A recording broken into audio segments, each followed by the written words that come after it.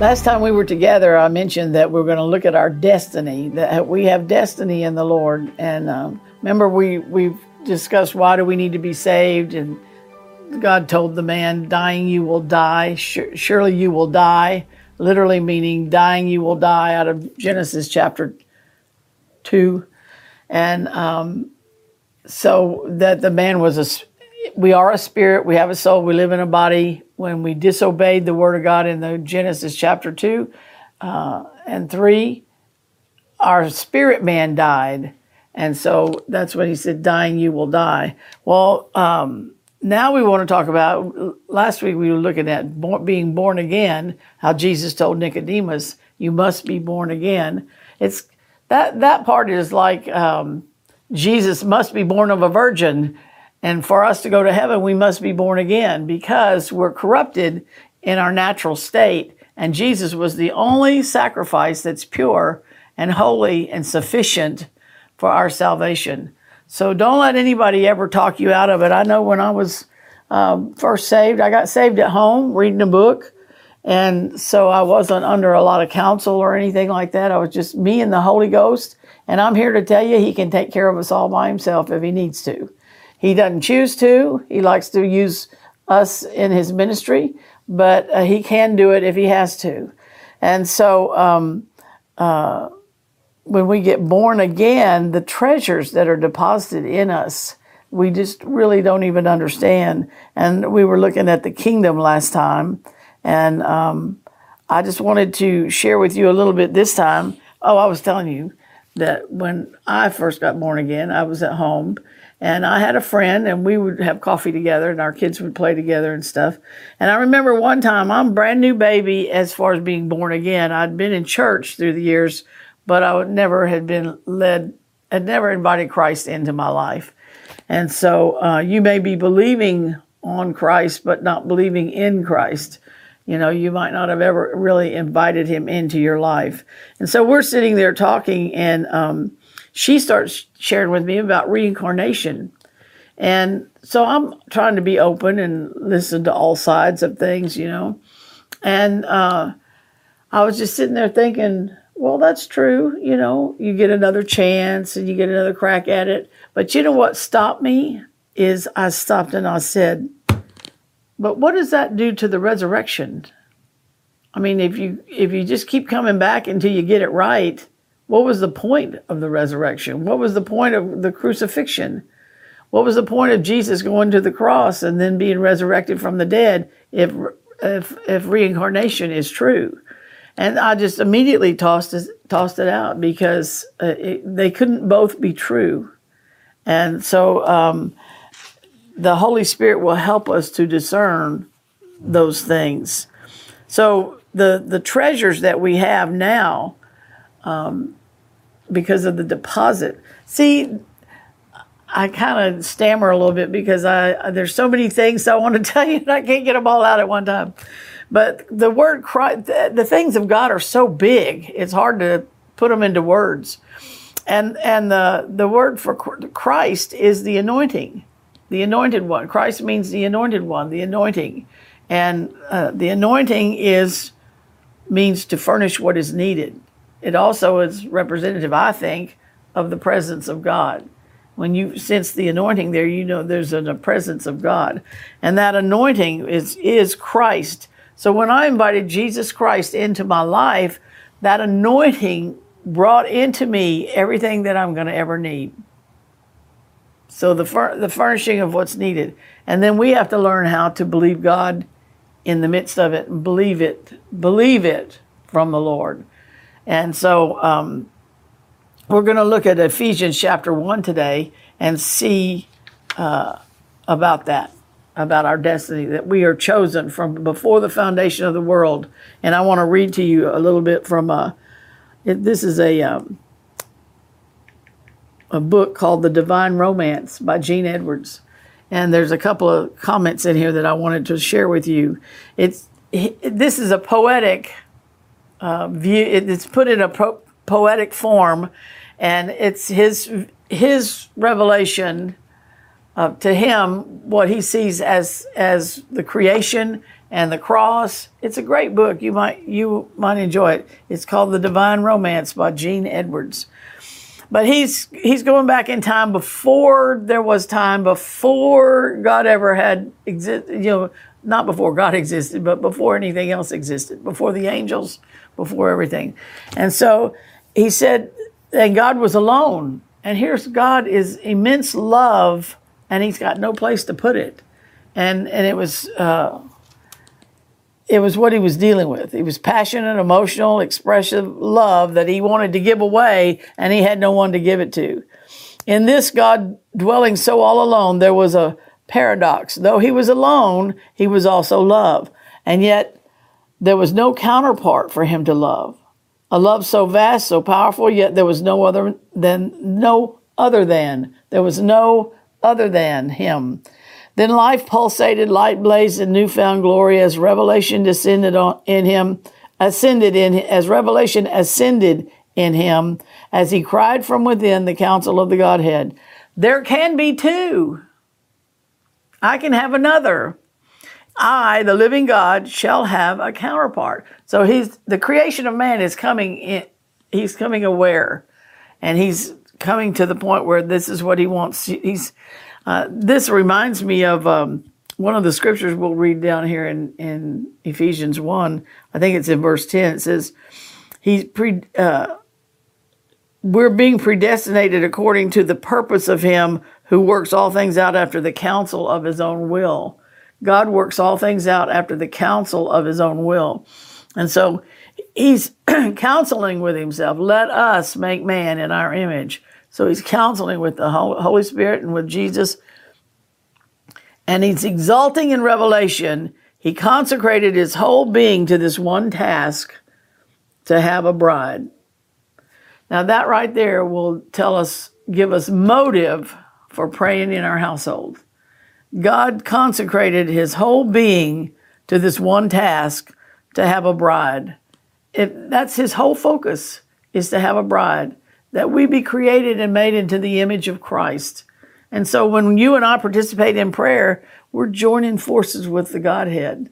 We're joining forces with the Father, the King of all the universe. We're joining works with him. That just gets me. So then it says, but just before he launched his grand design, a very mysterious thing took place in God. Deep within the center of his being, there occurred an event that no other eye was to see, no other mind to conceive. And get this, 1,000 million portions of God burst upward in light. Each of these portions of God ignited into flaming brilliance, as if to proclaim that each had been chosen, even marked off for some special distant destiny.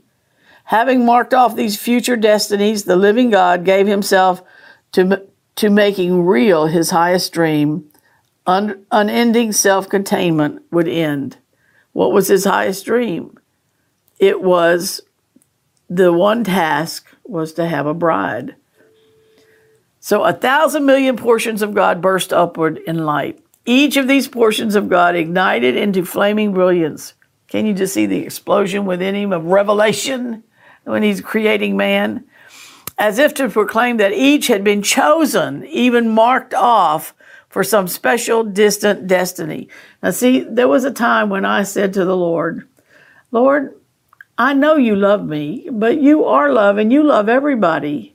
How could that make me special? I mean, if you're just a loving person, you love everybody, so why does that make me any special?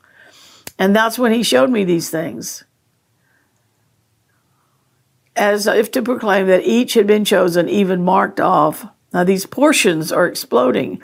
Each had been even marked off for some special distant destiny. Having marked off these future destinies, the living God gave himself to making real his highest dream. Unending self-containment would end. In other words, he's going to have a counterpart. He's going to have another.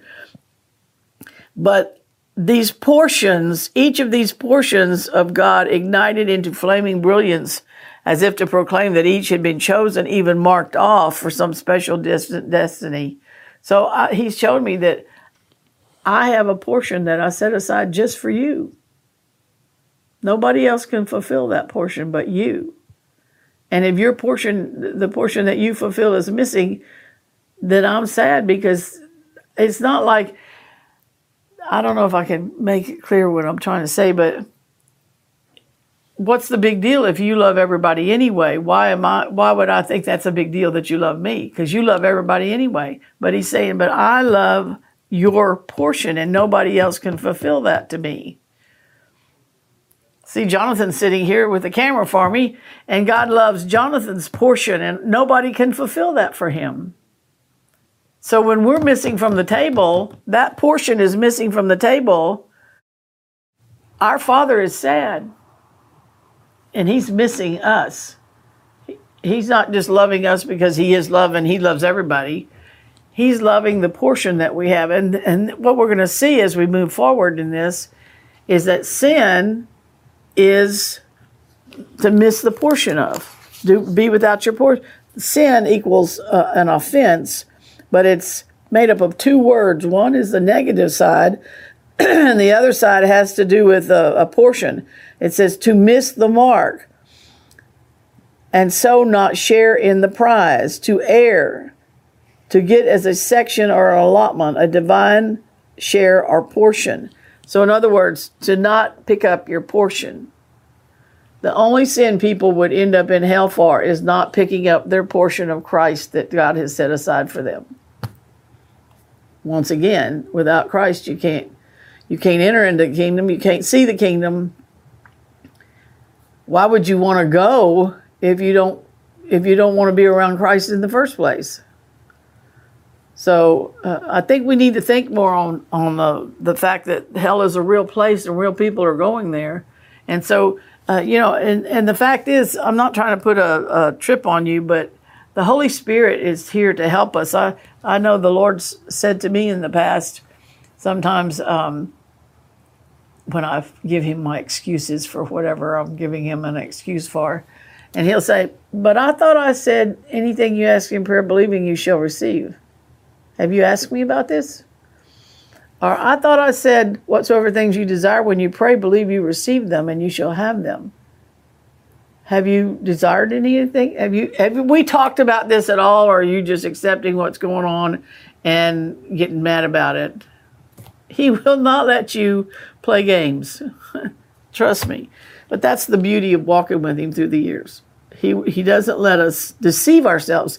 Our fallen nature is great on self-deception. We do not want to admit, and that's, I decided that when we take communion, I said, why does the bread come first and then the blood? I would have thought that the blood would come first, cleanse us of our sins, and then the bread would come and strengthen us. And I felt like he related to me that he lets us take from the bread first so we can face our sin, so we can confess our sin. We need to be strengthened so we can confess our sin. And then the blood will cleanse our sin. But what is it? He can't forgive what you won't give up, or something like that. Anyway. So, in Ephesians 1, we'll quickly look through this. Paul, an apostle of Jesus Christ by the will of God, to the saints which are in Ephesus and to the faithful in Christ Jesus. Grace to you and peace from God our Father and from the Lord Jesus Christ.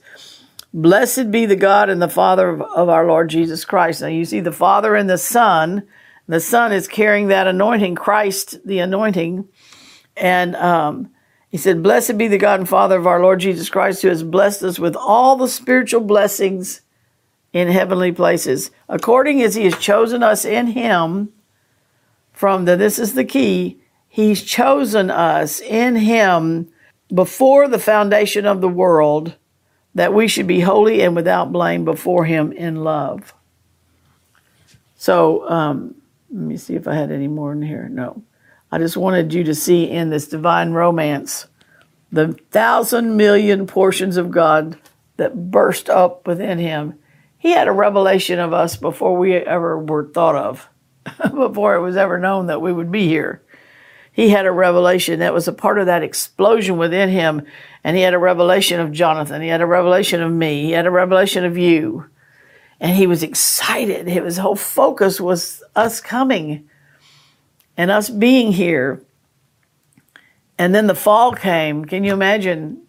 But he knew it was going to happen.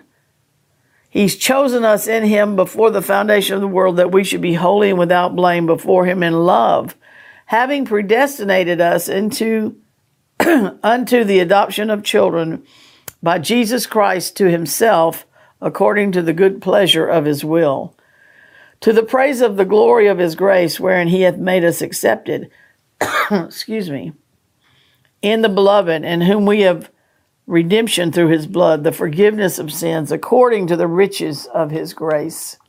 Now, his grace is so important when we understand that grace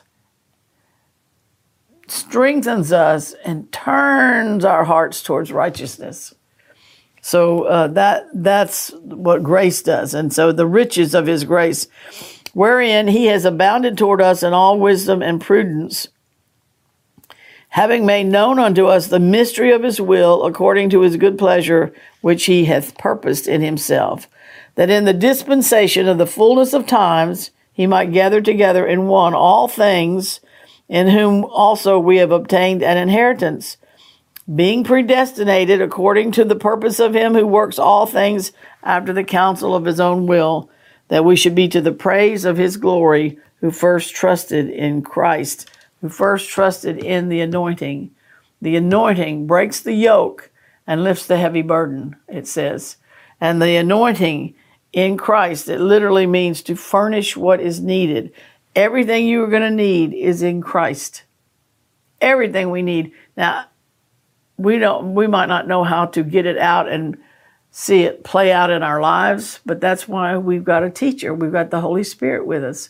He will counsel you and guide you and teach you how to walk in the principles, how to walk in the science of the kingdom of the next age. Oh man, this whole thing with the pandemic and follow the science. This is the science. His word is medicine to our flesh. He says, I am your physician. My word is medicine to your flesh, and I will teach you how to speak right and grow you up. I will teach you how to call on my grace to strengthen your heart and turn it towards righteousness when you need to.